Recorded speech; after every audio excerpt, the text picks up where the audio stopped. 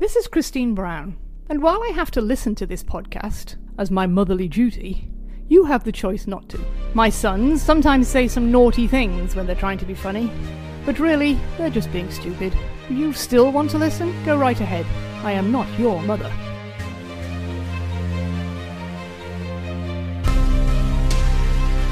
Welcome back to the Patriots Dynasty Podcast.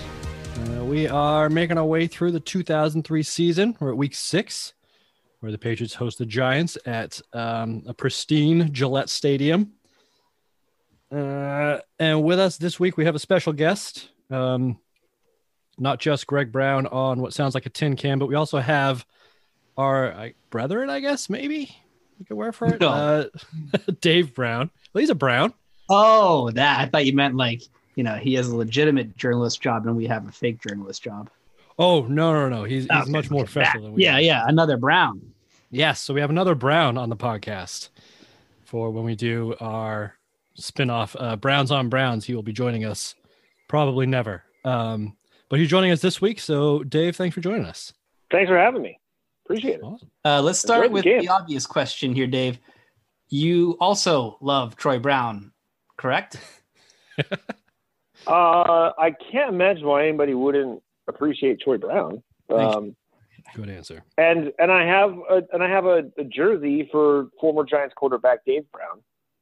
So there was a former Giants quarterback, Dave Brown. Yeah, I don't remember him. What? Oh my goodness! How old is he? Well, mid-90s. I want to say so. He was probably drafted in '92, which in the supplemental draft, which was the year the Giants took Strahan in the second round. So, I guess the supplemental draft would probably be like 91. Anyway, he was the starting quarterback after Phil Simms for a bit. And he has, I think, like a 500 career record. He looks a lot like a young Vinny Testaverde, probably, from the pictures on Google, just in a Giants uniform. Yeah, he looks like a quarterback, basically. Like a mid-90s quarterback. Tall. Yeah, exactly. Although, as I'm going through pictures on Google here, one of the articles that has his picture attached is the 100 worst football players of all time.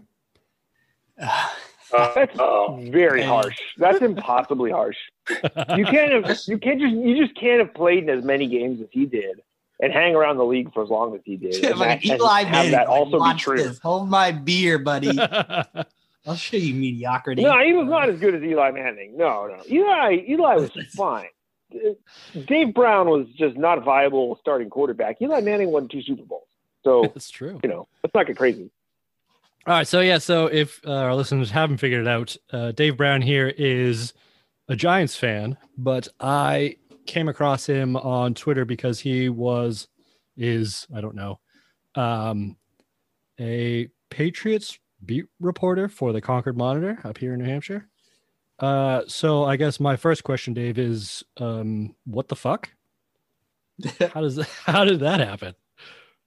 I'm not sure exactly where to apply that question, but so you're asking in what's it's a very broad question. More stated facts, and then ask that afterwards. But I think what I can so a few years ago, 2016, I approached the Monitor and said, "Look, I live in Boston. I driving distance to Foxborough.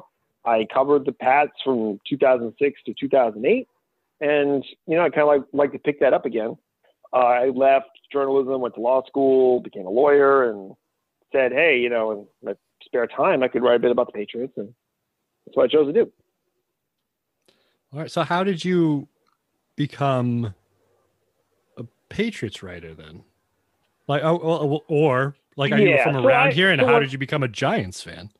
I grew up in Rhode Island, so I am 41, and there's a good number of Giants fans my age from Southern New England, for sure. Yeah. There was a time when it was much easier. The games would get blacked out here sometimes, and so it was easier to just get the Giants games. And that's generous. And So I grew up in Rhode Island, and that's how I became a Giants fan. My dad was from he grew up on the border of Rhode Island and Connecticut, and much closer in his case, much easier to get the Giants games. So, and actually, when my dad was a kid, the Patriots didn't exist yet. It wasn't until 1960. So, yeah, so he became a Giants fan before he was 12 years old. And,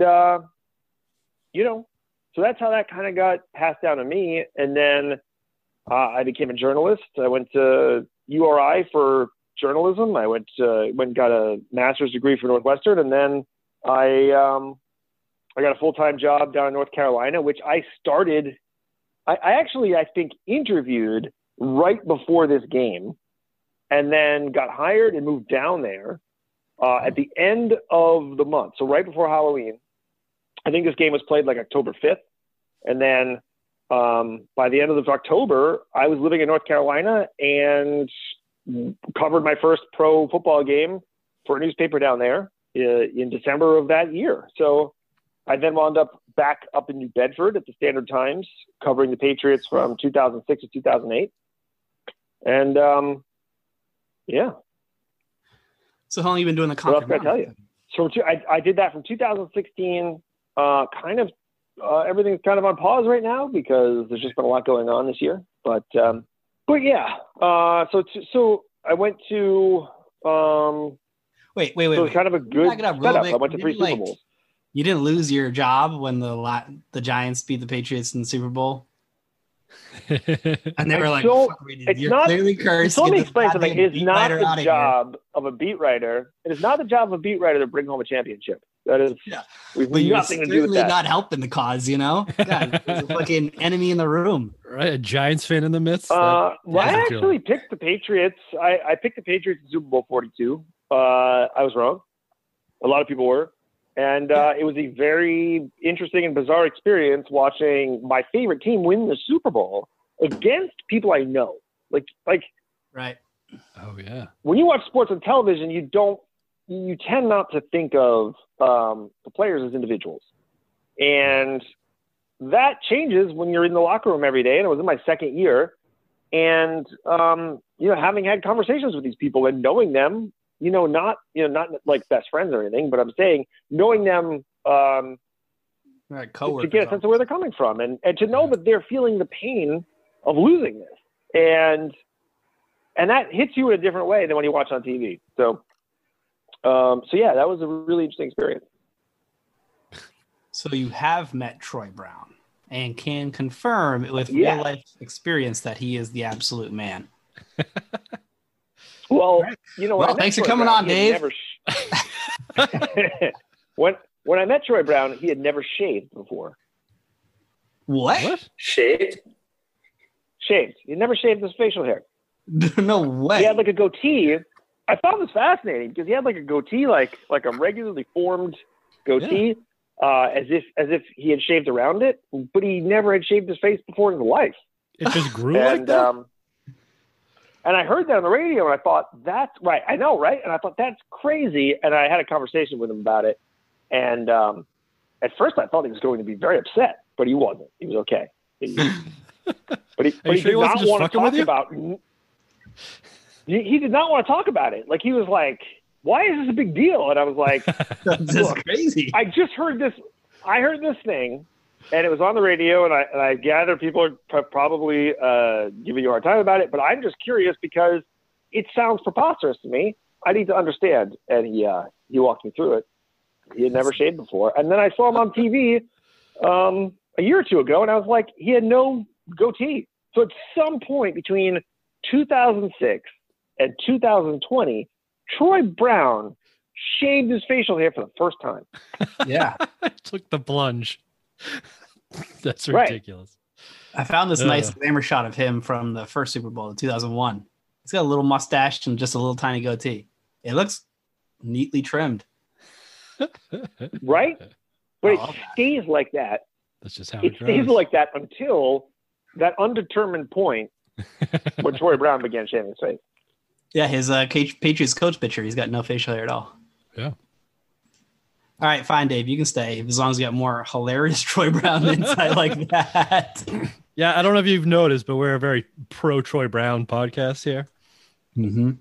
Again, that makes sense. He's, He was drafted in a round of the draft that no longer exists, in the eighth round. And it turned out to be, one of those, like a Julian Edelman type guy who could just do anything you needed when you needed it and do it well. He was the original Julian Edelman in that mold. True. Yeah. All right, let's get into this game. Let's do it. Yeah. Dave, did you want to kind of talk a bit about how you viewed the Giants at this point back in 2003? Maybe we should start with 4 in a Lombardi rating, actually. Oh, that's right. Okay, yeah. So before we do that, I'm getting ahead of myself. This game ended 17-6 Patriots. I think it both felt worse than that and also closer than that, I thought. So it makes sense to me. Yeah, and Dave, what we do is we give, because we watch every one of these games, but we don't expect our listeners to, so we give a watchability score. Because we're asshole Patriots fans, we do it out of 6 Lombardis. With a half point being an AFC championship and a quarter point being an AFC East championship. Right. For this game, I would probably give it maybe a 2. 2 out of 6. Generous. I'll give maybe it maybe 1.5 championship. It wasn't as bad as that Titans game, but it was like that, but we actually won it. It was sloppy. It was the sloppiest game I've seen ever probably since we started doing this. Yeah, maybe ever. Yeah, it was rainy. The field was a mess. It was a pigsty. So many turnovers, so many penalties, so many drop passes, so many just everything. Missed field goals are what? 1, 2, 3. There's 3 at least.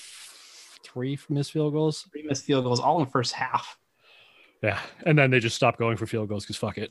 Yeah, because someone could fucking kick. It wasn't even that windy out. No, but yeah. So I would give it a 1.5. What about you, Steve? Like I said, an AFC championship, and that's maybe being generous. It's just a half a point. One of the all right, only because we won. Greg, did you watch this one? No, I did not. I don't blame you. From the bits I saw, I mean, it's a crazy weather game. You guys don't like crazy weather games? It wasn't like crazy weather. But this wasn't a good one. I like when it gets sloppy. Yeah. Sloppy's yeah, sometimes it can be good, but this was like Brady was 1 for 9 with 4 drops in the first half. And 7 yards passing in the first half. It was just bad. Yeah, that's crazy. You don't see that every day. That makes it kind of watchable. I don't like the games where he's like, 15 of 25 for 198. Like, that stuff's boring to me. I like when some weird stuff happens. Well, then rewatch this game, Greg. Come back to us and be like, wow, that was a really great game to watch. I'm glad I sat there. The Ravens game was an excellent watch. Yeah, that game was way better than this game. Yeah, this game was not that game. And it was fucking... Because there was no execution in this game was the problem. Yeah, not as sloppy in like the weather and the field, but like just the penalties and the drops and just bad football. Yeah. What about you, Dave? How did you view this game as a Giants fan? Matt Chatham scored a touchdown in this game. You guys have no appreciation for how great this was. We'll get to that because that's why it got a 2 from me because a friend of the pod, Matt Chatham. I'm not done. I'm just getting warmed up. All right, let's go. So you got the defensive touchdown. The Giants turned the ball over twice in their first 3 offensive snaps, and I'm sitting there like, yep, that's what watching the Giants was like every week at this stage of the game with Tiki Barber before Tom Coughlin came in and really fixed Tiki Barber. Okay. Yeah. This is like his 4th or 5th fumble of the year. And what is this? The 4th or 5th game of the year for the Giants? This is their 5th game. Okay. That's right. Like every week. Changed his style. Yeah. That's right. And Coughlin came in, he fixed that. But at this point in the game, that's what it was like. And watching, like, one of the things I thought about coming into this game was 2003 is the year that Belichick says they figured out that Tom Brady was not just a good quarterback, that he was really one of the best in the game. This is the year when they start to figure out that he's special. And I was like, man, I really want to see what's going on with like Brady before he wins his second Super Bowl, right? Because at that point in the game, no one expected 2001. He leads the league in touchdowns in 2002. What's going on now? And in the first half, he was awful. It was just terrible. And I was like, I've never seen Brady play like this. Never. It was bad. Never have I seen this. And bad. And they worked it out. They got better in the second half, but it was a wet, gross. He was playing with the glove. Yeah, on both hands. Fascinating thing. There's been a lot of glove gate in all these years, which I all 2002 was like every time he had a bad game, the announcers would bring up the gloves immediately because nobody ever plays with gloves anymore. Yada yada yada. Jeremy Shockey was in this game. Jeremy Shockey was Gronk before Gronk. Like he was. Gronk is sort of like a more like they rebooted the Jeremy Shockey character, and that's Rob Gronkowski. Yeah, they made him a little more lovable. Better. Yeah, Jeremy Shockey was a little like more dynamic receiver.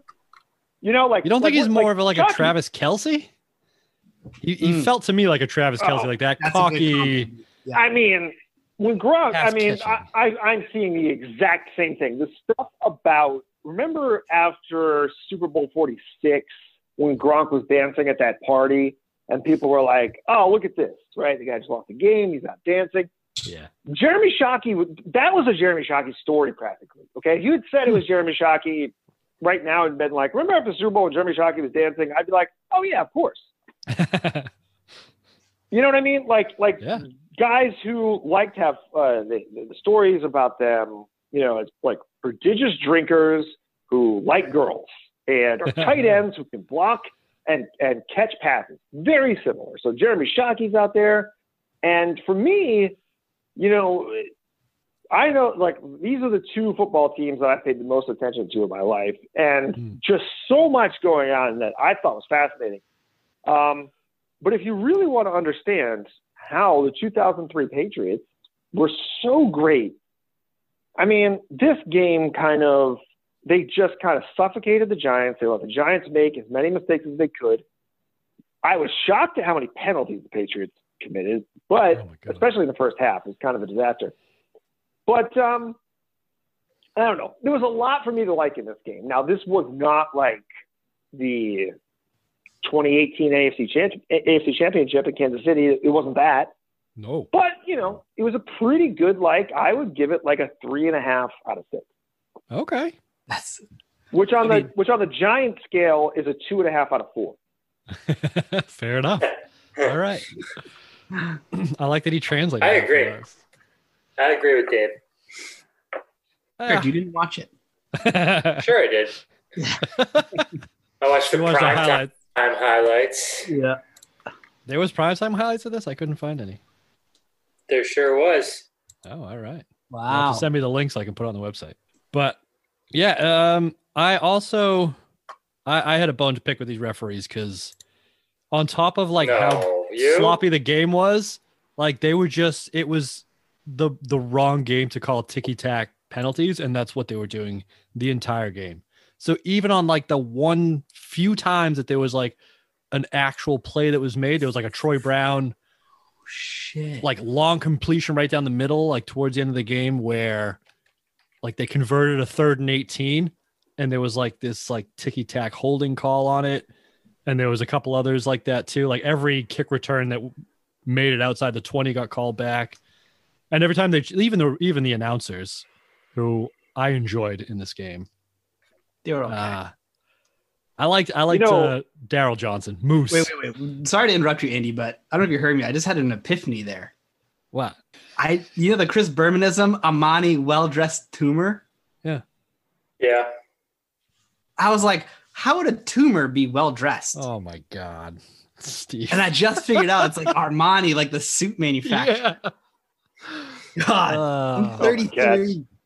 And I have been hearing that Chris Bermanism forever, and I never, ever fucking got it until now. And it's so obvious. Did you know Bad Moon Rising is actually a song? Yeah, I knew that. Okay.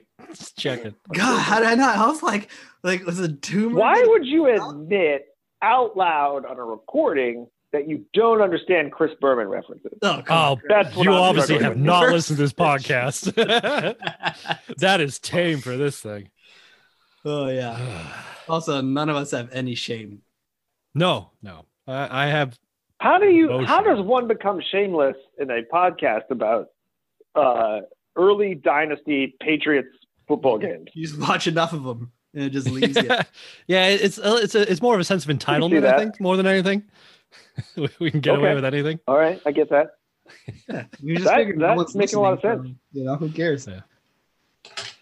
But yeah, let's talk about Moose Johnson, because I think having former fullbacks commentate games is a great idea, because you got so much like fullback oriented like commentary and insight. That was amazing. I felt the two regular guys, take it or leave it. You know who was awesome in this game? Goose. I forgot about Goose on the Tony sideline. Siragusa, God. yeah. Tony Saragusa, he was so fucking good. He wasn't. He was. right. Look, he was he so was bad. awesome. He was good. No, he was awesome. When he's standing in the end zone after they come out a second half, and everyone's like been talking about how they need to get him a coat, and he's like, "Yeah, I had a coat," but then the fans here started shitting on me, so I put the coat away, and he's wearing a t-shirt. Calling him soft. oh my God. And then there's This guy, another one. this guy needs. I hope he sent a thank you letter to David Chase, who created The Sopranos, because this is around the time when The Sopranos was really popular, and so kind of like a fat Italian guy on the sidelines, like really hamming it up.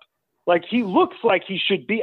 Was he even in an episode of The Sopranos at some point? Because probably. it's like he's filling this idea in our heads of like a New Jersey tough guy, and on that. at one point in this, he gets into an argument with Moose about whether coaches should tell the teams to, try to win 3 out of every 4 games. Yeah, I was on team. And he's like, you should never acknowledge that losing is possible.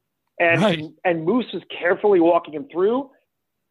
Where did you all come out on this great debate? Team Goose, 100%. You know, Bill Belichick doesn't fucking plan to lose. Like, well, guys, we break the season into quarters. We'll go 3-1 each quarter, and then we'll end up 12-4. It'll be great. Nah. Yeah, because the first question is, all right, coach, who are we going to lose to this quarter? Yeah, exactly. Which game you expect us to lose? Can you explain? Can you explain what the argument was? So Moose was saying, he was talking about the Giants, and Jim Fossil was the coach at the time, and how they broke the season into quarters. They said, if we can just go 3-1 each quarter, we'll do our jobs. So they're breaking the season into 4-game chunks and saying, okay, well, who are we going to lose to and who are we going to beat? And I don't know if it was that. It was just like it was more of just like, if we're going to, if we can go 3-1 each quarter, like we're doing our jobs, and if we do our jobs, we'll make the playoffs. And Goose was like, "Why the Goose fuck was would kind you?" of saying, why not beat everybody? Yeah, why not plan on going 4-0 each quarter? And Moose is saying, now both of these guys have won Super Bowls. Right. Moose did it with the Cowboys, and Moose is saying, look, when I was with the Cowboys, we used to talk about things like this, like win all of your home games and try to split on the road, and you're 12-4, or win 3 out of every 4, win every quarter of the season. Yeah. I happen to think that neither of these approaches. I don't think either of these people are crazy, but I think the approach, and I think what we've seen be successful in Foxborough, is you go 1-0. We're not going to sit here and exactly. We're going to 1-0 this. We're going to focus on winning this game. We're going to do everything we can, and then when the game is over, we're not going to worry about whether we won or lost it. Yeah. We're going to focus on the next one. Yeah, that's we're going to go 1-0 next week. Yeah, I didn't think about that, but yeah, it's 100% right. Yep, and I think that's the so actually, I thought that was kind of one of the differences between a coach like Bill Belichick and a coach like Jim Fossil. Before we get into the Jim Fossil bashing, I got one more note on Goose here. All right, give me that Goose note. Actually, you know what? I'm going to save it for my best. Okay. Yeah. So Dave, how did you feel about Jim Fossil as a head coach? So first of all, whoever put together your show notes, these are really great. Like, there's so much information in here. Wow, someone actually read them? Really, You're the first person to read show them on notes. this podcast. It really, like there's stuff in here like the whole Giants draft from 2003, and I'm like, oh my god, this draft was exceptional. Mm-hmm.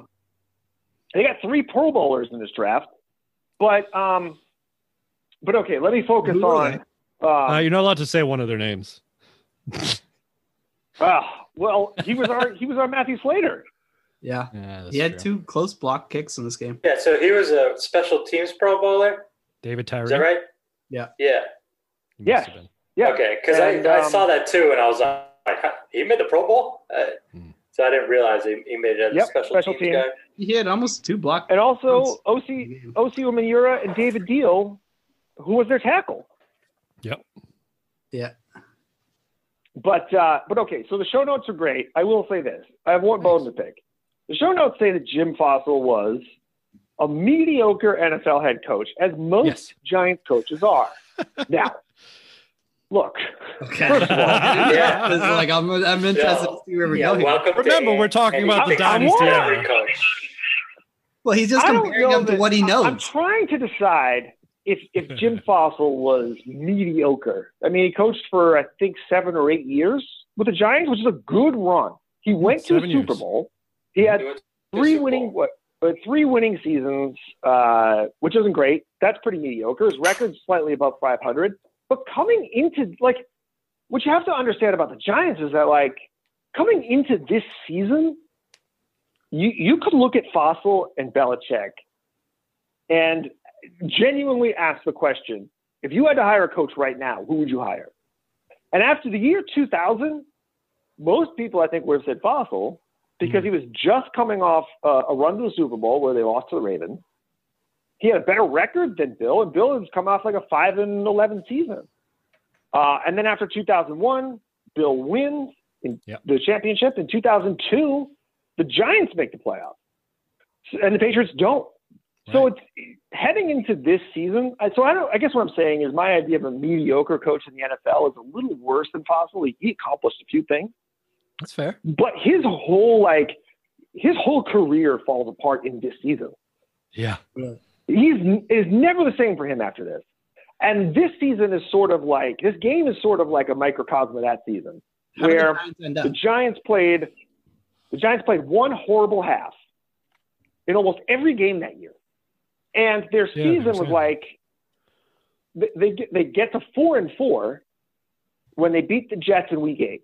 So the Giants lose this game, but then win 2 of their next 3, and then they lose the entire last half of the season. They lose their last 8 games. Goodbye, Kerry Collins. Goodbye, Jim Fossil. Hello, Tom Coughlin. And hello, Eli Manning. And Kurt Warner. Oh, right. The end of an era. Yeah.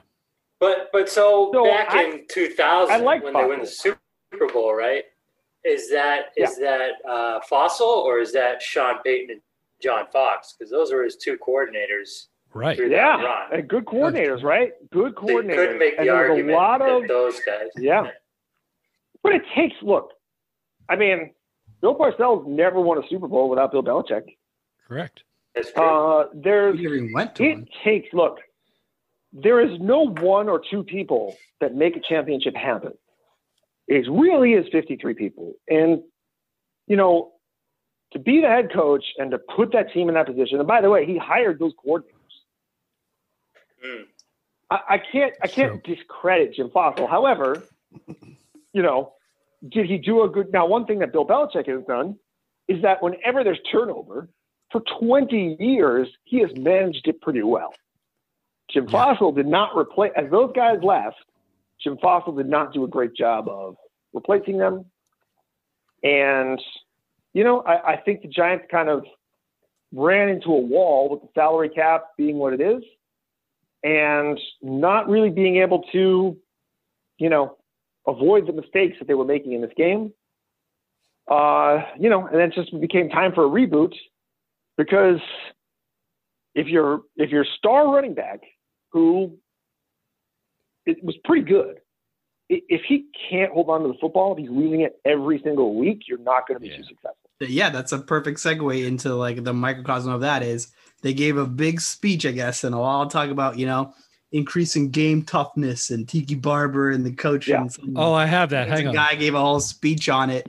And the announcers are like, this is like top of their list because it's 12 minutes into the, they're into the game at 12:31. And I'm going to play it right now, Andy? Yeah, I'll here's the actual clip.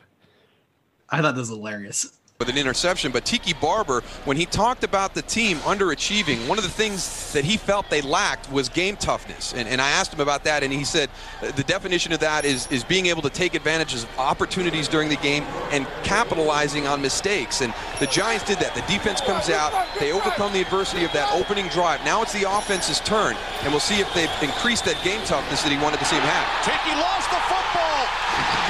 Matt Chatham takes it in for a touchdown. So Shout out Matt Chatham. Yeah, absolutely perfect timing by the commentators to bring that up right then. God, the segue was just beautiful. Beautiful. Like you couldn't have scripted that any better. Yeah, it's almost like he knew Tiki Barber was about to fumble for a scoop and score. Well, let's see what the offense can do. Oop, they fumbled in. Talk about playing mentally tough, and let's now the offense needs to step up and be mentally tough here. And to provide even more context, they threw an interception on the first play from scrimmage. Right. Yeah. Patriots turned into a missed fucking field goal. Right. So they got the ball back and like, oh, no harm, no foul, and then fumble it in. Chatham's like, I was doing it myself. The two offenses were so inept on their first three series, and the Giants that's what was so dispiriting about the Giants around this time was like, that the ability is there. You watch this game, you watch these horrible conditions. They moved up and down the field, no problem. Oh, and then what happened? The kicker got hurt a week before. So they've got some guy they signed off the street, missing everything on grass. These aren't easy kicks, but no. They're stalling and they're just not getting the ball in the end zone. Tiki Barber falls down in that awful grass that they ripped out 3 years later. Yeah. There's the announcer had a stat: 4 drives within our 35-yard line and got 0 points out of it. Yeah. There you go. Well, I mean, to your point about, I think this is the first half. They showed a stat about ball control. The Giants had 40 plays for 190 yards in about 20 minutes of offense possession. Patriots had 20 plays for 30 yards in under 9 minutes. And we're leading 7-3. Yeah, and the Patriots are winning 7-3 going into the half. With a missed field goal to boot. Yeah. Because the Giants missed 2. Yeah. Also, Jim keep in mind, also deserved to get fired after this season. That's atrocious. Of course. He went from the third ranked defense in terms of points in 2002 to 29th in 2003, and their offense was worse. They were 30th in the league. They lose 8 straight to finish the season, and this is basically the same roster that you went to the Super Bowl with. So it's hard to blame the players there because clearly they have the talent. So when you see numbers like that, you kind of have to be like, all right, this is a coach, Yeah. Whatever was going on, it wasn't working anymore. And you have to, if you look back, the Giants 2002 season, the end of it was horrible. They had they were up 28-14 on the 49ers at halftime, and I think it was up to 38 to sorry, I'm looking at this. It was 38 to 14 in the playoffs with 4 minutes and 27 seconds left in the third quarter. Okay, 38 to 14 is only 1 point less than 28-3. That's a good point. Okay, it's a 24-point deficit with 4.5 minutes left in the third quarter at San Francisco. And I mean, it was. I remember thinking every single time, being like, all they have to do to win this game is get this first down or make this stop. Yep. And it just never happened.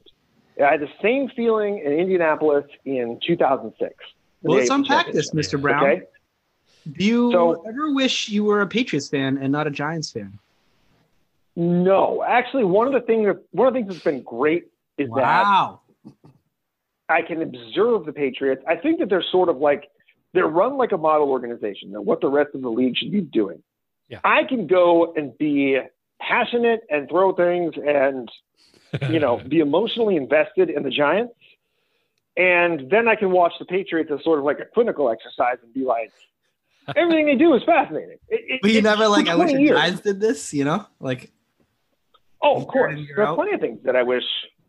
And that's part of it, is that understanding. Like when the Giants traded Odell Beckham, I felt good about that. I felt like this is a situation where I felt like Belichick would have done it actually much sooner. Because he did it with Chandler Jones. Yeah. Right? I'm gonna trade him because the Giants re-signed Odell Beckham, which was a little silly. Yeah. They should have traded him and gotten something in return before they wound up losing some money, some dead money on that. But it's the kind of thing where when the Giants do something smart, I recognize it and I say that's something like that's something the Patriots would do. And when they do something that's just like when they get stuck in the draft and the guy they want, Brandon Scherff, goes to Washington, they panic and take Eric Flowers.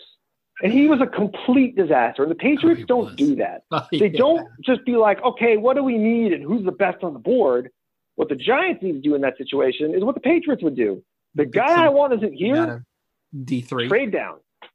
Yep. Trade down. You hear that, Greg? If the thing that you want is there, trade down. And Jerry Reese, who was the general manager before Gettleman, never once in the time he was there, never once did he trade down. Oh my God. In the draft. You all don't know. You all don't know how great you have it.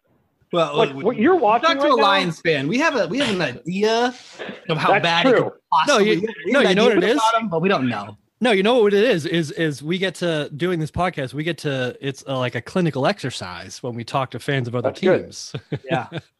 So I hope that therapy session. Well, I'll tell you one thing that strikes me is, I think the Giants, Seattle, and Pittsburgh are the only teams other than the Patriots who have won. And tell me if I'm wrong on this.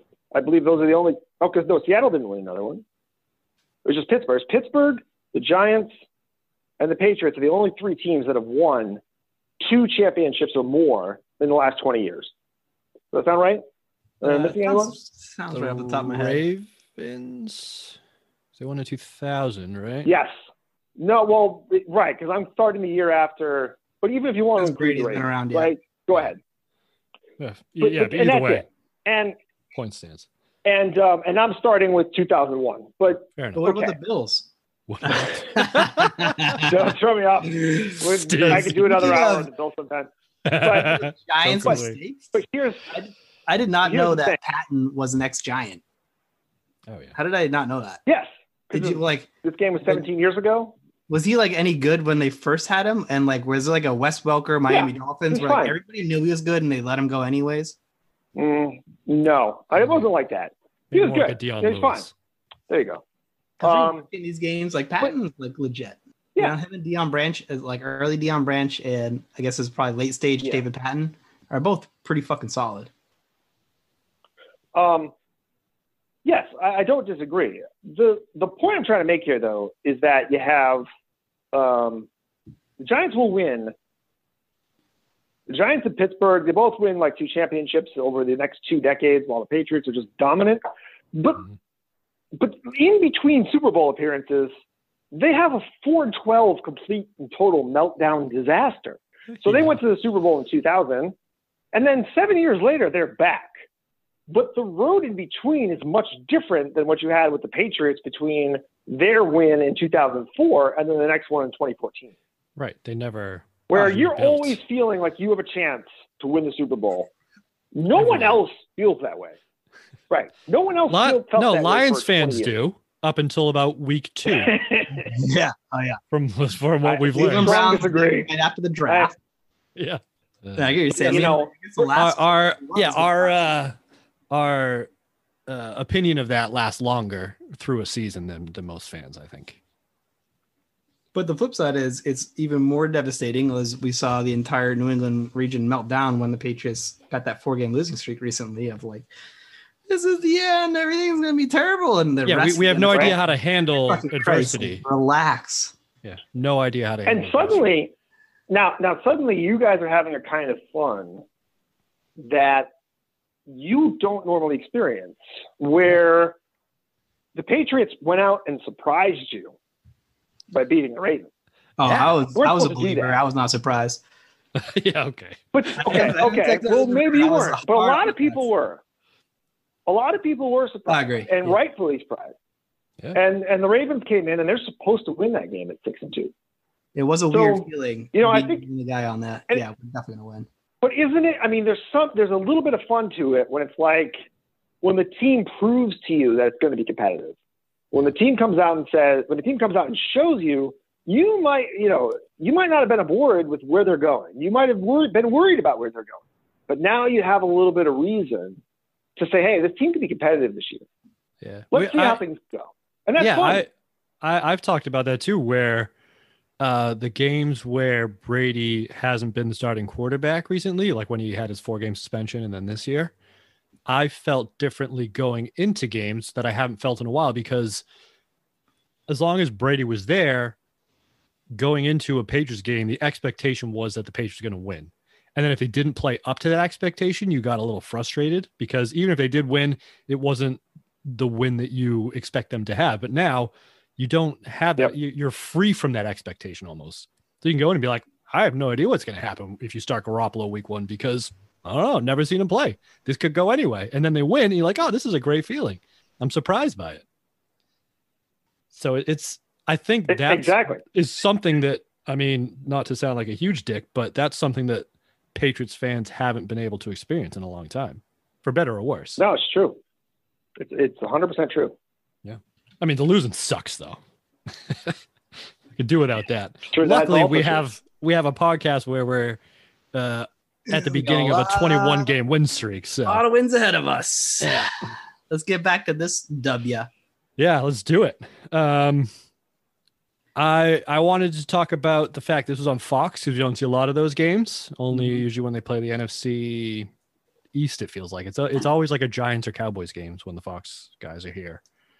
And I forgot how much a Fox broadcast feels like a commercial for whatever's coming up next. In this case, it was the ALCS game 4. Dude, they would not leave that alone. Any fucking chance they got, they're like, oh, by the way, guess what's coming up? It's like, yeah, we know. You told us 30 seconds ago. From there. Yeah. Guy in the bullpen. For a game that got rained out. Did it? Yeah. The game that night. So I co-host a podcast called Entitled Town.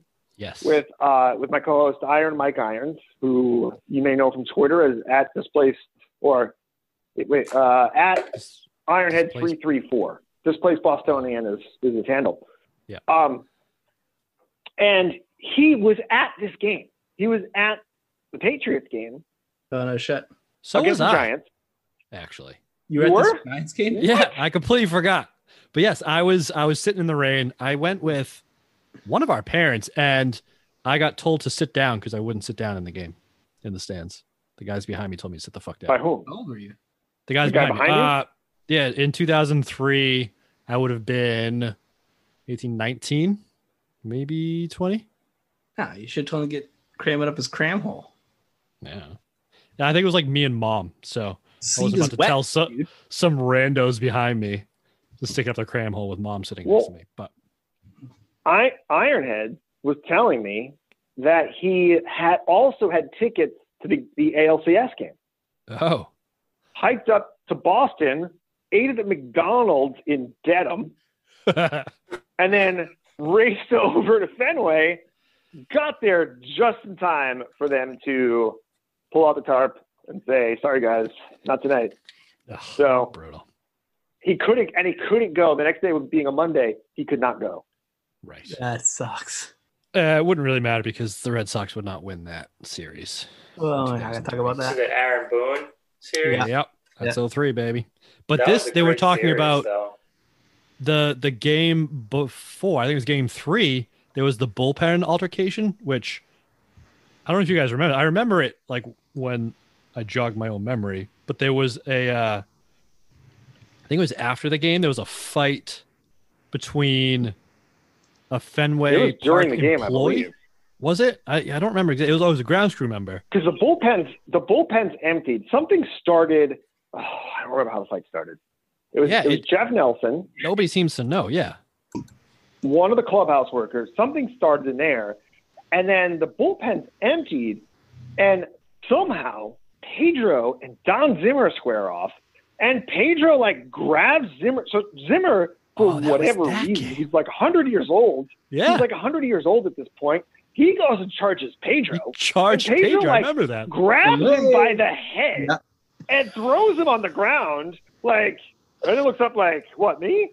But yeah, that was so good. Man, it was a scene. That was a wild game. And I remember where I was during. I didn't even remember this particular football game. But that baseball game, I remember where I was when I watched it because it was completely insane. Yeah, but like apparently 2 Yankee relievers beat up a grounds crew member who, according to this New York Times article, the ground crew member, Paul Williams, went to Beth Israel Deaconess Hospital at about 8:45 p.m. Saturday and was released early Sunday morning. He left wearing a neck brace, the Associated Press said. Jesus fuck. Fucking Yankees, man. Bunch of thugs. Here you go. The Red Sox accused Yankees relief pitcher Jeff Nelson and right fielder Kareem Garcia of attacking Williams. Kareem Garcia was a thug. I remember him being a bit of a dick. Yeah. This is the height of the Yankees-Red Sox rivalry. This was in recent memory. Sure. This was the peak of it, yeah. And Fox was all about promoting it. Yeah, speaking of the Yankees, rightfully so. Actually, I have I have a Goose clip because he was talking about walking around Boston after that game. Ah, yeah, this is gonna be my. Yeah. As we check in once again with Tony. You know, I was a little hesitant about coming to the stadium today. I was walking in the streets of Boston last night, and I saw about 25 fights. I was really impressed by the way the fans have really handled themselves. So I asked the police officer if he was, concerned about anybody jumping out of the stand, sort of like we saw with the Red Sox game. And he says, if anybody gets out of hand here, we not only throw them out of the stadium, but we take their season ticket away and resell it. So I was wondering, I looked up in the stand and I said, well, all these people are pretty calm because they don't want to get hit in the pocket. It was pretty neat that he told me that. 25 fights last night, huh? Yeah, I saw a taxi driver get beat up. I wanted to jump in, but I was full. I wanted to jump in, but I was full. That was my point. I was going to I was full? I was Because full. I didn't understand that. I didn't understand what he said. And he said I saw a taxi driver get beat up. I wanted to jump in, but I was full. Yeah. Does that mean like he was too busy? Like he was. I think he just like ate. his hands were full. Like his. What does that mean? He just eaten dinner. He And, just came out of that yeah. that Italian joint, and he was stuffed to the gills. Oh my that God. shit. That was gonna be my best, 80. Way to fucking ruin it, dude. So good. No, well, listen. This was insane. Because I was like, I'm watching the show, and I'm like, did Tony Siragusa just say that like he wanted to beat up a taxi driver just because the guy was basically because he was a taxi driver? Like he was like, hey, those people over there are kicking some stranger's ass, and I want in, but I'm full. That's weird. That's exactly. But I ate too much calamari, so fuck it. This is Ray Lewis level nonsense. Is all I'm saying. Oh yeah. Oh, it's complete garbage. He saw 25 fights walking around Boston that night. I don't think he did. 25 fights. Yeah. You're pissed off. By the way, I did once see a cab driver stab a guy in Kenmore Square after a Red Sox game, but that was a whole other thing. Just it was crazy, and it was after a playoff game. But I don't think it was related to baseball. Was it a Yankee playoff game? No, it was. I think it was 07 or 08. They didn't play the Yankees. It was. They didn't play the Yankees either of those series. It was just really busy in Kenmore Square, and the cab driver gave us a cab, and somebody started yelling at him about it, and then threw out some choice racial epithets. And the guy, the guy was Middle Eastern. He grabbed a device like a just like an ice pick almost type thing. And the other guy called him some anti-Muslim type slurs. And the guy grabs this thing and stabs the guy with it and then kicked us out of the cab. And I'm like, Jesus. What did we do? Just give me a ride. I don't care that you stabbed someone. I just got to get home. And I went for a long walk after that. That's about all I can say. Oh, shit. So maybe it was 25 fights. Yeah, I would much rather get a cab ride home from that dude and be like, hey, how do you feel now? Yeah. You feel better? God damn. Well, I'd say this game probably felt a lot like the Goose walking around Boston because it felt like a bit of showing the injuries. I really appreciated the Giants were wearing white in this game because the field was such a fucking sloppy mess that everybody got covered in brown, and then you could see the fresh dudes come in and they're pristine white, and commentators are calling them out. Yeah, there was some wide receiver for the Giants at the end of the game when they're down 2 scores, and he took a run. They showed the replay. He took a run at Rodney Harrison, so Harrison just threw him on the ground. And the guy tried to kick him in the face. And then after that happened, Rodney was targeting him the entire game. It was the only wide receiver who was completely clean jersey. To the point where the commentator's why isn't he dirty? He's been playing. I guess he just hasn't done much. Dude, Rodney balled out in this game. 2 interceptions. Yes. And he had 9 or 10 tackles too, I think. Yeah. He was all I mean, let's be real. A fucking super sloppy rain mud game. That's where Rodney Harrison thrives. Oh yeah. This was a slugfest like that is definitely his MO. Greg, what do you think? I think Tyrone Poole had a good game personally. Also, Roman Pfeiffer, 19 tackles. Hey. Tyrone Poole had a strip on that fumble. Andy had a pick. Yep. Chris Berman said, Tyrone Poole, he always plays well in the rain. Oh, that's not bad. Yeah, there was a sequence where they kept dumping it off of Tiki just short, and Pfeiffer was wrecking him. It was Tiki, you got to talk to Gary Collins and be stop. Oh my god. Yeah, I wrote it down. I'm Gary Collins is going to get Tiki sent to the hospital with these passes over the middle because they're just he's leading them into linebackers.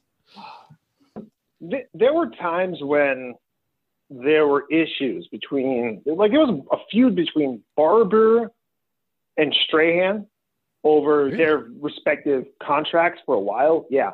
There were a handful of things going on between those two, over the years. Mm. And I also remember that,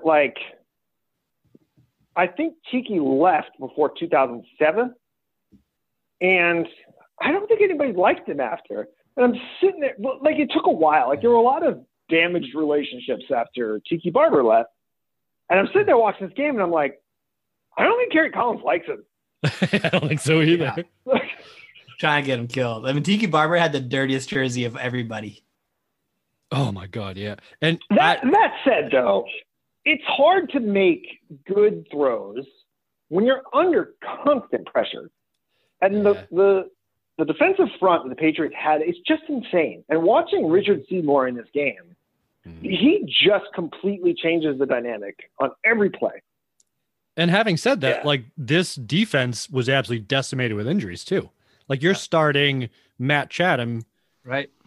Because guys like Willie McGinnis aren't there, who was an absolute monster at this point. This is still, I think, peak Willie McGinnis era.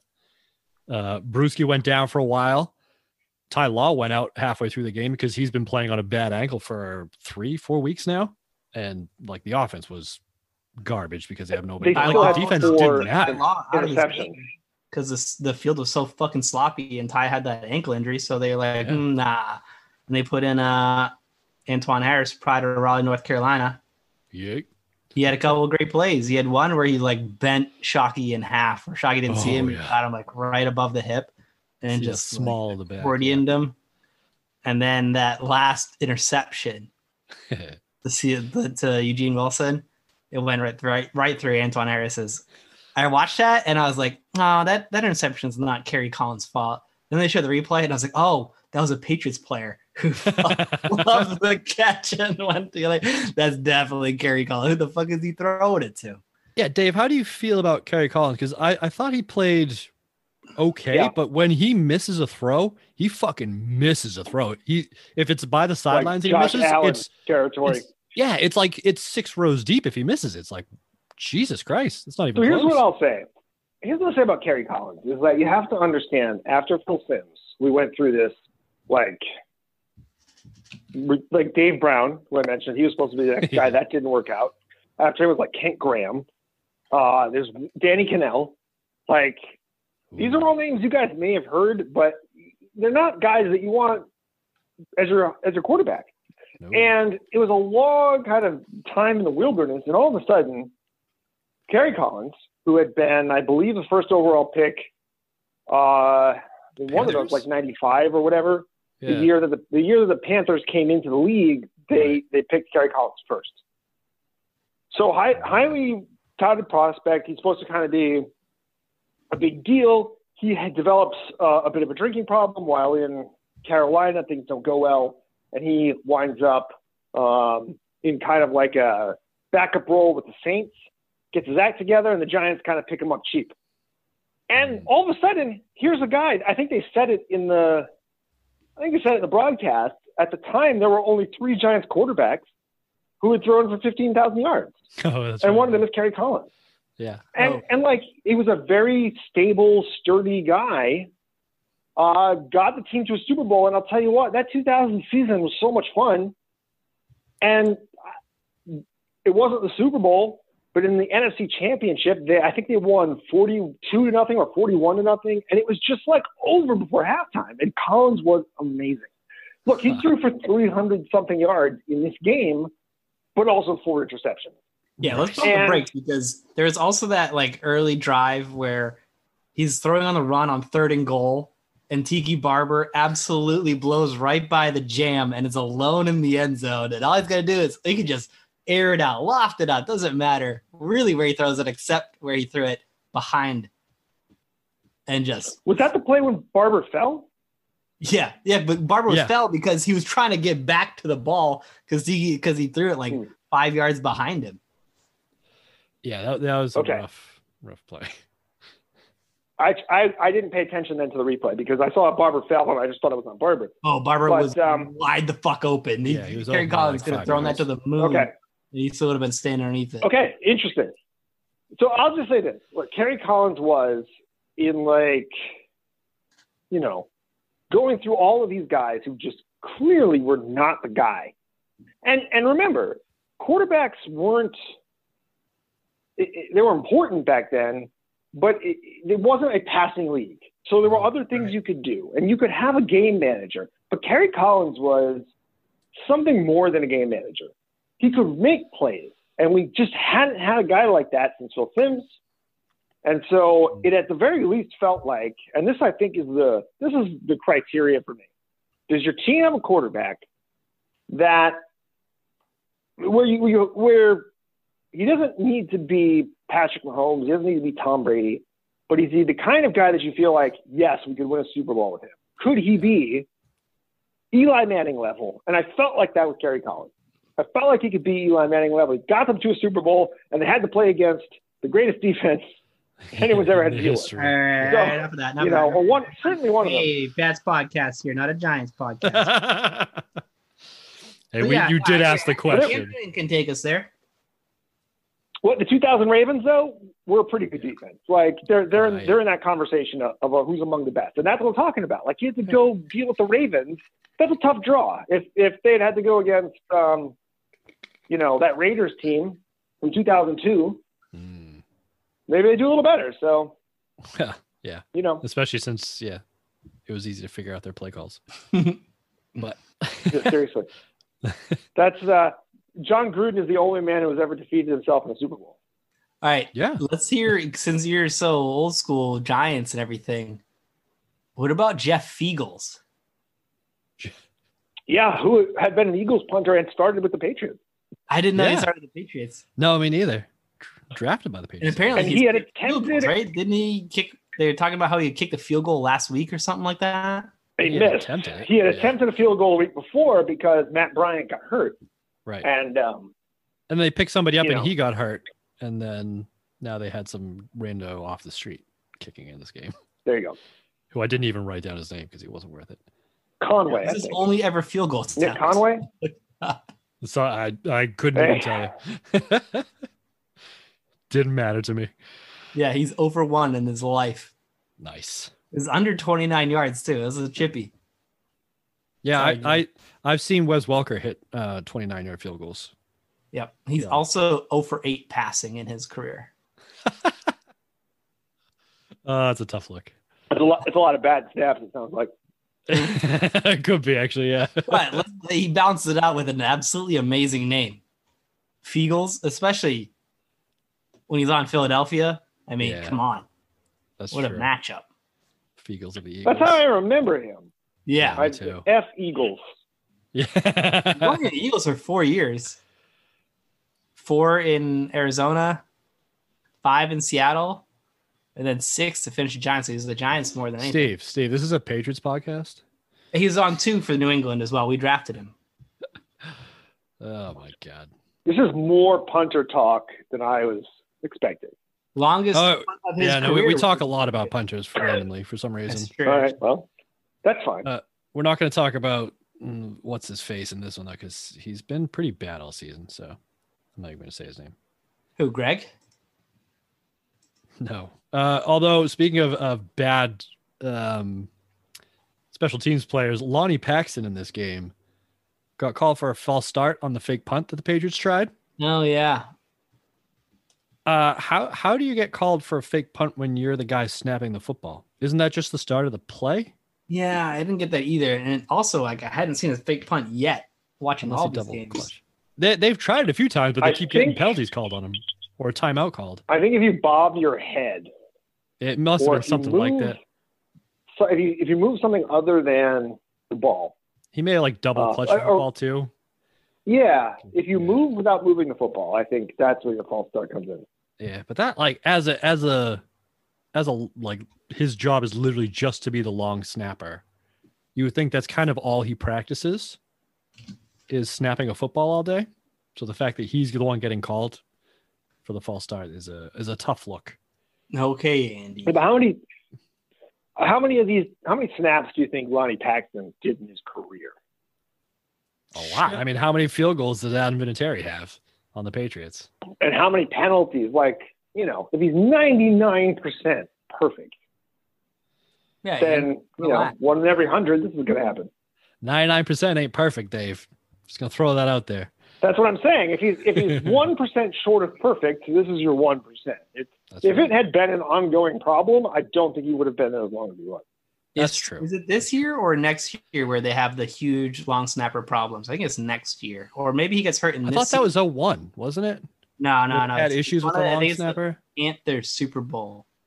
Maybe. Yeah, there was one it's Super this Bowl. season. Maybe. So Lonnie Paxton must get hurt, and the guy they bring in has like a crazy roller coaster of a season snapping. Something So like there's that. more to come in the long snapping for I sure. think so.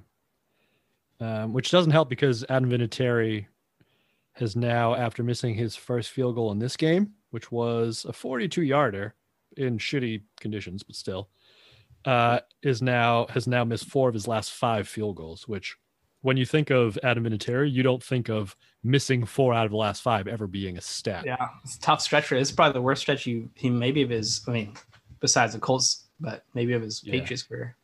I would assume so without having looked. On the other hand, though, I will say that I'm going to bring it up again because my brothers gave me a lot of shit at the end of last season talking about how I thought Kevin Falk was the unheralded MVP of the 2002 season. I think he's still probably unheralded MVP of this season because as soon as he came into this game in the second half, He was He- the spark plug again. he yeah. was the spark. Yeah. And he's the one that lit this offense on fire. And as soon as he came in, they started driving up and down the field. There's another game, I forget which one, but he was also a spark plug where like they had nothing going and they turned to him. He's like the new. It used to be Troy Brown was that spark plug, and now they're finding another one in Kevin Falk. Yeah, exactly. And well, he's I think that speed. Okay, so I think Falk's speed and rushing to the outside, it changes the way the Giants have to defend them, and that opened things up for the offense because now they couldn't cheat, stay home a little bit because Mike Cloud just isn't as fast as Falk.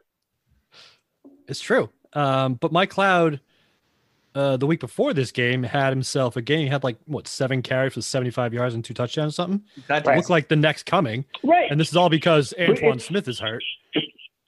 And Cloud gets another. It's all situational. Yeah. It's all situational because Cloud was in the right place. He was the right person for that job the week before. Yep. And in this game where the Giants had this was 2 exceptional defensive lines. This game was all about these defensive lines. Yeah. And the Patriots needed that guy to come out and do those outside rushes and kind of stretch that defense a little bit and make them, settle them down a bit so that they couldn't. It actually reminds me a little bit of what happened with Kansas City in the 2018 title game because when they ran Sony down the Chiefs' throats for the first drive. Yep. The Chiefs now had to back off a little bit, and they couldn't just go after Brady kind of, couldn't just pin their ears full back. throttle. Right, exactly. And so that's what was going on here in the second half of the Giants, I think. Although I will say, Michael Strahan had 2 sacks in this game, and he was awesome. Michael Strahan was too. Yeah. This is peak Michael Strahan. He finished this season with 18.5 sacks, which Ooh, you don't even 30, hear that number anymore. But that's his second best season because he set the record a couple years earlier when Brett Favre kind of took that cheap sack. Yeah. But this year he comes back with 18.5, and he's 33 years old. Okay, he was drafted the same year as Bledsoe. Yeah. Drafted the same year as Bledsoe. And he was the most – so if you stack up Pro Football Reference tracks value under that AV stat, if you look at the draft stat, Strahan had the most value of any player in that draft. Let's lay off the Strahan love here on this podcast. Well, wait, and let me just say this. The very far apart. Passed on him. His teeth are very far apart. That's true. But the Patriots passed on him twice because they had the number 1 overall pick, but they also had the first pick in the second round. Giants got them, I think, 3 or 4 picks after that. Yeah, but who did the Patriots pick in those picks? Because they had some great drafts. Tom Brady. Their second round pick was pretty good. Yeah, I think they picked an offensive lineman. Something like that. Matt Light, maybe. In 92. Oh, all right. Speaking of K. Falk, this was his career high in rushing yards. I don't know if you saw that. Oh, yeah. How many did he have? It was less than 96 or something like that. 87. 87. It's his career high. Add to that point, and he might have another one, but I Googled it. He does not have a 100-yard rushing game in his career. Damn. Yeah. So take that MVP, shove it up your ass, Andy. So, well, all right. Except he finished with 87 rushing yards. Brady finished with 91 passing yards. Oh, wow. So, jeez, Brady didn't break 100 yards passing in this game. Well, actually, no, he did. They had 112, but if you count in the sacks, they finished with 91 total passing yards. Gotcha. So, so Kevin Falk was Chris the Slade, by the way. Oh, Chris Slade. Chris Slade was their second pick. Nice. Their second round pick. And Strahan went 40th overall. Hey, can't win them all. Yeah, he's got to throw him a lot of darts on the board. Yep. You got to trade down and take as many chances as you can, right? Do you see how the Patriots are trying to get Bethel Johnson involved? Oh, my God, yeah. Yeah, he was their new, hurt, right? Yes. Deion Branch is hurt in this game, as is Daniel Graham and Antoine Smith on offense. So the Patriots are rolling out Bethel Johnson and Patton, and of course Troy Brown, and Mike Cloud seemed to be their only running back in the first half, and then they sprinkled in some Larry Centers until Kevin Falk. Bethel Johnson has awful hands. He wasn't great. He was great if he got the ball in his hands, but he couldn't fucking catch it. He's been a great kick returner this year, though. Yeah, no. Well, they saw his flashes on kick returns. They're like, wow, he's fucking super fast and shifty. Yeah. We'll just find ways to get the ball in his hands. But like it's like Cordell Patterson. You know, he couldn't catch for shit either. I think Bethel Johnson can run better routes than Patterson, but yes. Just like even if you get the ball to him, he's just going to drop it. Yeah. But on kick, Cordell Patterson just tied the NFL record for kick return touchdowns the other day. Was it a tie? Yeah, I know it was his tie or second place, one of the two, something like that. Yeah, which is pretty impressive. It's not bad. Who else was in this game? Oh, Wayne Lucier was in this game. Who the fuck is that, Andy? He's a lineman for the offensive lineman for the Giants. He is from New Hampshire, and they talked probably a bit too much about how he's a Patriots fan, and he has the old school Pat Patriot logo tattooed on his shoulder. I love that. Yeah, that's a tough look when you're on the Giants playing the Patriots. Yeah, talking about how he had to bandage it up. All right, let's do our best and worst. Okay, Dave. So back when we were younger, around the dinner table, we'd have to give our best and worst of the day. So we now do that on the podcast, where we just pick our best and worst thing from the game. Steve, do you want to go first? I get a couple, so you can go first. Actually, all right. Actually, Dave, do you want to go first? Yeah. I know we kind of sprung this on you. I want to see what you guys do. Greg had to come back to me at the end. I want to see how this goes. Okay. All right. Yeah, let's do Greg's because he had to run. Something came up, but he did leave his best as worst. Greg's best of the game is Jim Fassel saying, "When it rains, it pours," about their turnovers, which is it's raining out. Yeah, I get it. It's clever wordplay, but all right. And his worst is that Kerry Collins threw 59 times in this game and managed to rack up an entire 7 points. Because that is tough. And it wasn't like they were down big either. You know what's even better? They didn't even score 7 points. They scored 6. That's true. One in the first quarter, one in the fourth quarter. Oh. And outside that, it was nothing. Woof. Yeah. And he had the touchdown at Tiki. He just fucking totally that he missed. Let's see. I got a couple of bests here. One of my best was in one of the game breaks. They went to the Cowboys-Eagles game, and the Eagles attempted a surprise onside kick, which the Cowboys, I don't even know who he was. I couldn't remember the name. Some Williams, maybe, caught the ball in stride and returned it for an untouched kickoff return touchdown. It was the opening against the Eagles. Against the Eagles, yeah. Apparently, hold on a second. Are you serious? To the Cowboys, it was one of the game breaks during the game where, the Eagles did a surprise onside kick. It may have even been to start the game, yeah. And because one of the Cowboys did that. The Giants did that to the Eagles just a year or two before this. I think it was in 2000 because they beat the Eagles in the playoffs and this was during they beat the Eagles 3 times, I think, that year. Okay. And Jason Sehorn was on a hands team, and the Eagles was late in the game. They had to do an onside kick that the Giants were expecting, and they just kicked a line drive to Jason Sehorn, and he ran it in. Apparently, the announcer was saying that the Eagles had done this the last time they played the Cowboys, and it had worked. It was the first kick of the game. Yeah. Opening kickoff. Okay. Surprise onside kick. So, clearly the Cowboys can watch fucking film and be ready for it, and the dude was ready for it, caught it on the bounce, and just see you later. At a full sprint and just untouched. Yep. Yeah. Beautiful. What's the worst that could happen? I don't know. You go down 7-0 with 2 seconds into the game. Yeah. So that was one of my up there for one of the quickest scores in NFL history. Think about it. It's probably close, yeah. Because he caught that pretty much full sprint, just grabbed it off the opening kick, and is in there for 40 yards later. Yeah. I mean, the only quicker score I can think of is when during the butt fumble game when the Jets returned that kickoff and the ball popped out and Edelman caught it and just walked it in for a touchdown. that was probably quicker from like kickoff to score, but it wasn't the beginning of the game. So Right. I mean, I guess that probably might have happened, but yeah. That was a quick one. Let's see. Oh, I touched on this before. I really enjoyed all the fullback talk by Moose Johnson.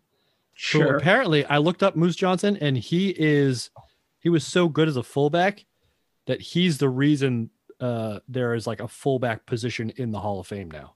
All right. They basically created it to get him in, and now there's fullbacks in the Hall of Fame because of him. So that's not bad. I'm assuming Moose isn't his actual name. No, his name is Daryl, but they call him Moose just because of how big he was. Yeah, that makes more sense. Yeah. Let's see. My worst.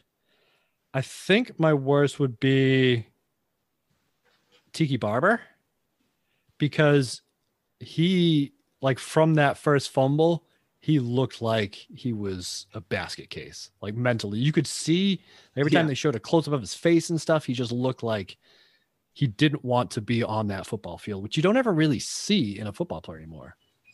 And it just kind of like, there was a whole lot of like little pieces like that maybe why this team fell apart, because it almost felt like Jim Fossil was losing the locker room. Like, they kept talking about like these little things here and there, like Visanthe Shanko was tossed from practice this week. They didn't explain why, but they're like, oh yeah, this sort of stuff has been happening with the Giants, and like kind of talking around the issues that the Giants were having in the locker room without actually really addressing any of them. And so just the whole, Tiki talking all week about playing mentally tough and then immediately giving up the fumble, kind of like not a great look. I mean, it was great to watch though.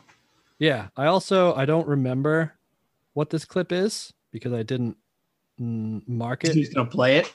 As well as so just have it's checkers and chess compared to Jim Fossil. On this. So let's find out what this is. Bill Carollo went over for a chat with Jim Fossil. New York tried to challenge the ruling on the field from the prior play. However, the ball was snapped before the buzz. That's right. So the Patriots completed a long pass down the sideline to Patton, which was a sick grab. It was, and it would have stood if that would have been a bad challenge. Yeah, it would have been. But the fact that Jim Fossil tried to challenge it 2 plays later, because the Patriots ran up and Brady ran a QB sneak so that they couldn't, is like that's the exact. Those are like those small little things that Bill Belichick teaches his team that like other coaches don't think about. That's true. You don't see too many QB sneaks when they try to run the quick play. They always try just to get a play. Just get up there, get a play off so that they can't challenge it if it's close. Yeah, we don't care if it's the correct call or not. Like, we're not going to find out. We're just going to like put the pressure on them to do that. Right. And like everybody does it now, but like Belichick was the one that basically invented. Also, did you hear in that ref's explanation? This is back when they had the buzzers. Correct. Yeah. Instead of the flags. Oh wow. Yeah. Well, I think they had both. Because this is what Belichick does, is that he thinks these things through because he knows they're going to happen in the game. And so many times we see the league catch up later. The big one that comes to mind for me is deferring on the kickoff. Yep. Yeah. That's a big one. No one else did that. No one else was doing that regularly when they changed the coin toss rule. Mm-hmm. And Bill started immediately deferring, and now deferring is standard. Yeah, that's a good point. Don't do it. And now running up to the line to snap the ball, so the other team can't review, is standard. As is trying to get a timeout in to prevent the offense from doing that. Yep. There's a little bit of gamesmanship now, or even in this game, you saw it too, where towards the end of the half. Like out of a break, the Giants would come out to run a play, and they would line up, and then Belichick would immediately call a timeout and make them have to change what play they're doing, and also be able to prepare their defense specifically for this, like all the different things that could happen in this situation. Well, I'm glad Greg isn't here to shit on Belichick, because he was texting me this week about how he should have declined some offsides penalty during the Ravens game. Yeah, Greg's too much of a fence sitter for me. This is a dynasty podcast. All right, I'll give you my bests and worsts. All right, well, I got one more. Oh God, it's just the worst, and it was the Fox broadcast when they were trying to show the starting lineups at the beginning. The Patriots one with all the backs and receivers was empty. It had Michael Cloud in there and a picture of Troy Brown, but no names. They had all sorts of technical issues. Wasn't great. One where like the fucking they tried to like drop down the timeouts, whatever, and it just like glitches over and over and over again. Yeah. It's like weird noise. It just buzzed and then went away. It was so bizarre. It was very strange. Yeah, it was a rough outing for the Fox team. So what do you got, Steve? 2 best, 2 worst. Which ones do you want? How do you want them? I like best. You want 2 worst and then 2 best. So you tell me, I'll deliver them. Give me best first and then worst. This is Matt Chatham's best game. Correct. Fumble recovery for a touchdown. He had a good sack. He had a sack and a tackle for a loss. He was kind of all over the backside of the backfield. I thought he played super well. And he's getting that spot start and he showed up. Yep. And we talked to Matt about that and showed him all his stuff. And oh yeah, that's right. Nice to see that. I know this game was coming up, from the interview we did with him, and it was cool to see it actually in play, even if it was a terrible game to actually watch. Yeah. And then my real best was, or my other best, we'll call it.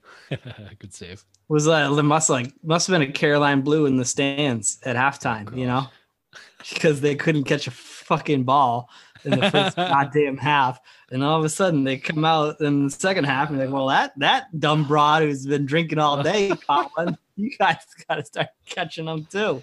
I don't know, because Cam Newton wasn't in this game, so I don't know if that's the case. Dropping fucking balls all game, which is I like nice. how you're bringing back Cam Newton erotica. 3 weeks later. 6 weeks later. Jesus Christ. Good for you. What are your worst? There was a play where Brady was in the red zone and had a crossing route on 3rd down to what's his name, the fullback, and just fucking just he didn't even try to get out of the way. Nope. Hit him square in the chest. It was like he wasn't expecting the ball to be thrown right at him. Yep. He's like, oh shit, a ball, Come on, buddy, get your head on a swivel a little bit. And then the commentators talked about how even he couldn't catch a ball and he was dropping them. Yeah. Because at that point, Brady, I think, was still 1 for 9 with 4 drops. That's brutal. It was a tough look, yeah. And then there was a triple sack where Collins got wrecked. Oh yeah, right. And Klecko caught him in the head. Yeah, and it wasn't a super dirty hit. No. But I don't know if you noticed this. The commentators reference a hit in the preseason by Bill Romanowski. Oh, I heard about that. Yeah. And I actually Googled it right when we started this podcast. I don't know if you saw my face. It's ridiculous. Really? Yeah. Bill Romanowski breaks Kelly Collins' jaw. It's on YouTube. It's 5 seconds long. Oh God. It is an and to think this is the fucking preseason is insane. Well, that's Bill Romanowski was a fucking psychopath, so that doesn't really surprise me. So took his head off, broke his jaw in 2 places. Holy shit. Yeah. In the fucking preseason. In the preseason. God, and Klecko caught him. It was actually kind of the same spot right on the chin, but Romanowski got him full head of steam, clean, where fucking Klecko just it was a bang bang sort of play. Well, just to go off that, I had a note from that play too. And it was that Kerry Collins looks like a failed stand-up comedian with his helmet off. Okay. Because he was moderately attractive, but completely disheveled. Yeah. And had that looked like he'd been on the road for 6 weeks and hadn't shaved or showered very well for a while, and just looked completely burnt out, dead behind the eyes sort of look. Well, I bet he could give you a tight 59 passes and get 6 points out of the whole effort. So I could definitely understand that. He kind of he's one of those guys like Jim Brewer, who always looks like he's high. Yes. Right. He had a very Jim Brewer-esque look. I think that's probably who I pictured in my mind when I wrote that down. Oh, so you think Jim Brewer's failed? I got it. Yeah, that's curious. Well, is Kerry Collins funny? I mean, he's not Chris Rock, but I think that Kerry Collins and Jim Brewer are pretty much in the same boat in terms of career success. So what you're saying is Kerry Bolton, Collins is the Jim Brewer of quarterbacks? Sure, let's do it. I'm in for this. All right, you got a best and worst, Dave? Okay. I mean, I don't normally I would just not copy somebody, but and not be redundant, but I don't want to lose sight of how bad Tiki Barber was in the game. Mm-hmm. And he deserves to get like a double whammy at least on worst. I would agree with because look, I mean, you set it up perfectly with the clip about how Tiki Barber's out there saying how tough they have to be. And he's the first guy with the ball on the ground. And you know what I mean? In the worst situation, gives it 7, and then is just a complete disaster. He's a shell. Trying to protect the ball for the rest of the game and just not playing like himself. And you know, thankfully Tom Coughlin got him back on track. But, you know, he wasn't even there by 2007. Like, Tiki Barber is one of those guys who, like, I don't know, just has a real frustrating star to have on your team. And this game went a long way in showing why, because you can see the guy is super talented, but man, there's just some things that happen that it just drive me nuts as a fan. So almost like some parallels to like a Terry Glenn on the Patriots, I would feel. Sure. Maybe. I wasn't as involved when Glenn was here. So that he was similar, was like super talented, but just a but basket case and couldn't keep himself on the field just because he couldn't get out of his own head, basically. So for all of our listeners who are like, who the fuck is Jim Brewer? Like me? Fucking really? Dude, I'm terrible with names. He's the guy from Half Baked. Yeah. The white guy. There you go. Yeah, but my God, the fucking spitting image. Yeah. Him and Kerry Collins had oh my, they could be dead on. Integral. They're definitely related somehow. I'll take that 23andMe and figure out how far back that goes, because that connects. Imagine it was the same person. When did How High come out? He's moonlighting as a stoner comic on the weekends, the weekdays. He's hanging out with Dave Chappelle on fucking Monday through Friday, and then going out and throwing 4 picks on Sunday. Yeah, 59 passes and 4 picks. No big deal. So is that your best or worst, Dave? I assume that was your worst, right? That's my worst. Tiki Barber worst. So the best, Mark Bavaro. Yeah. When you talk about Jeremy Shockey, you inevitably talk about in the national broadcast, you inevitably talk about Mark Bavaro, because he was like the greatest Giants tight end before Shockey. And really still is in the minds of Giants fans. He's a man. Okay. And in the mind of Bill Belichick, too, for that matter. BB loves him. Yes. Yeah. Yes. And the thing about Bavaro is that, like, he's a real hands in the dirt, like, tough guy who's super classy.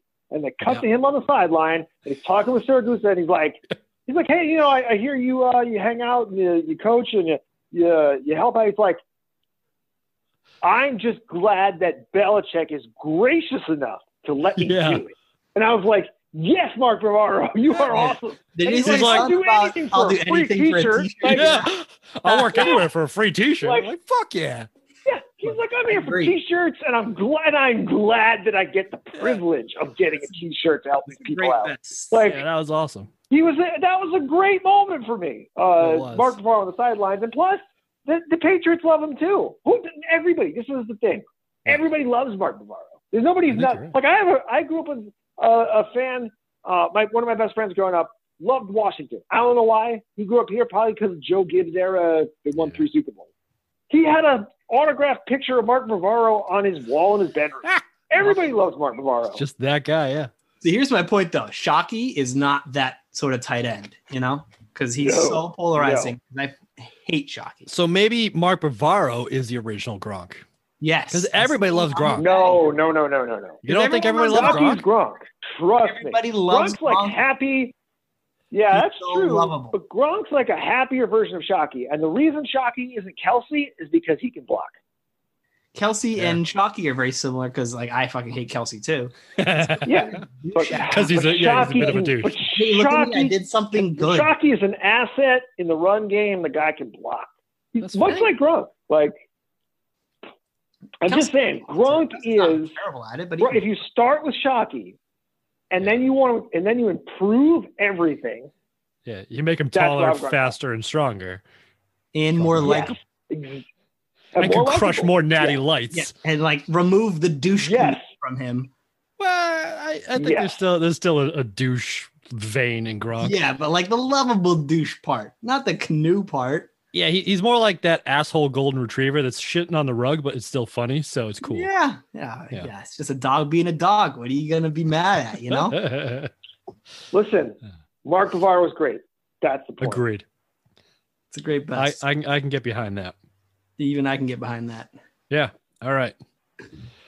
Well, I think that wraps it up for week 6 of the 2003 season. Don't forget, we still have a hotline. Steve, you remember the hotline number? 603-505 Troy Brown for 3. Nice. 505-8043.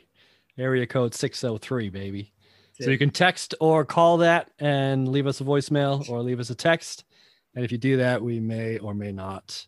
I'm going to be in fucking jail. And they're going to be like, you have one phone call, Steve. I don't remember any numbers, but I know this number. I know our Dynasty podcast hotline. Oh, fuck.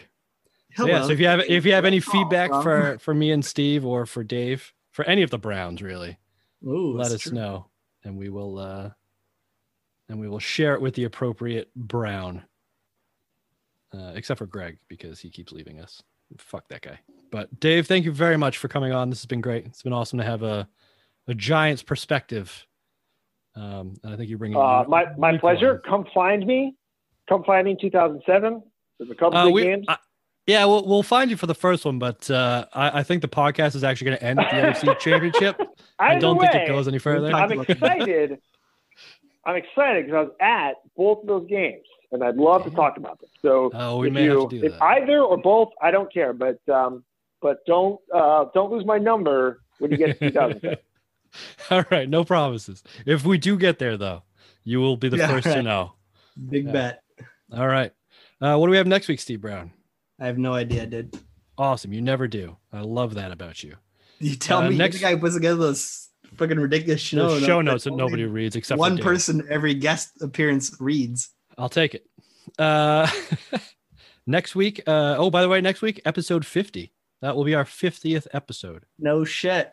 So thanks to my Brown brothers for actually not only doing the 6 that I asked, but also another 40. By Brown brothers, you mean me, because like Greg's not even on right now. Yeah. All right. So to you, Steve, a heartfelt thank you for being here for. You're welcome, man. You did give me a free hat, so I'm in on that. That's true. Yeah, I did. I'll do anything for a free T-shirt. I'm like Mark Bavaro, baby. I agree. All right, next week, Patriots travel to Miami. That's a hard place for us to win, as we know. It is. So let's see if this is what happens next week on the stomp everybody for like the next whatever. It's the best. I love this. Thanks for ruining my outro, Steve. I appreciate it. That's awesome. Yeah, well, shut up. Stepping all over it. Well, you can listen to more bickering between the Brown brothers and a recap of the Patriots-Dolphins game next week on the Patriots Dynasty podcast. See you later. See you later.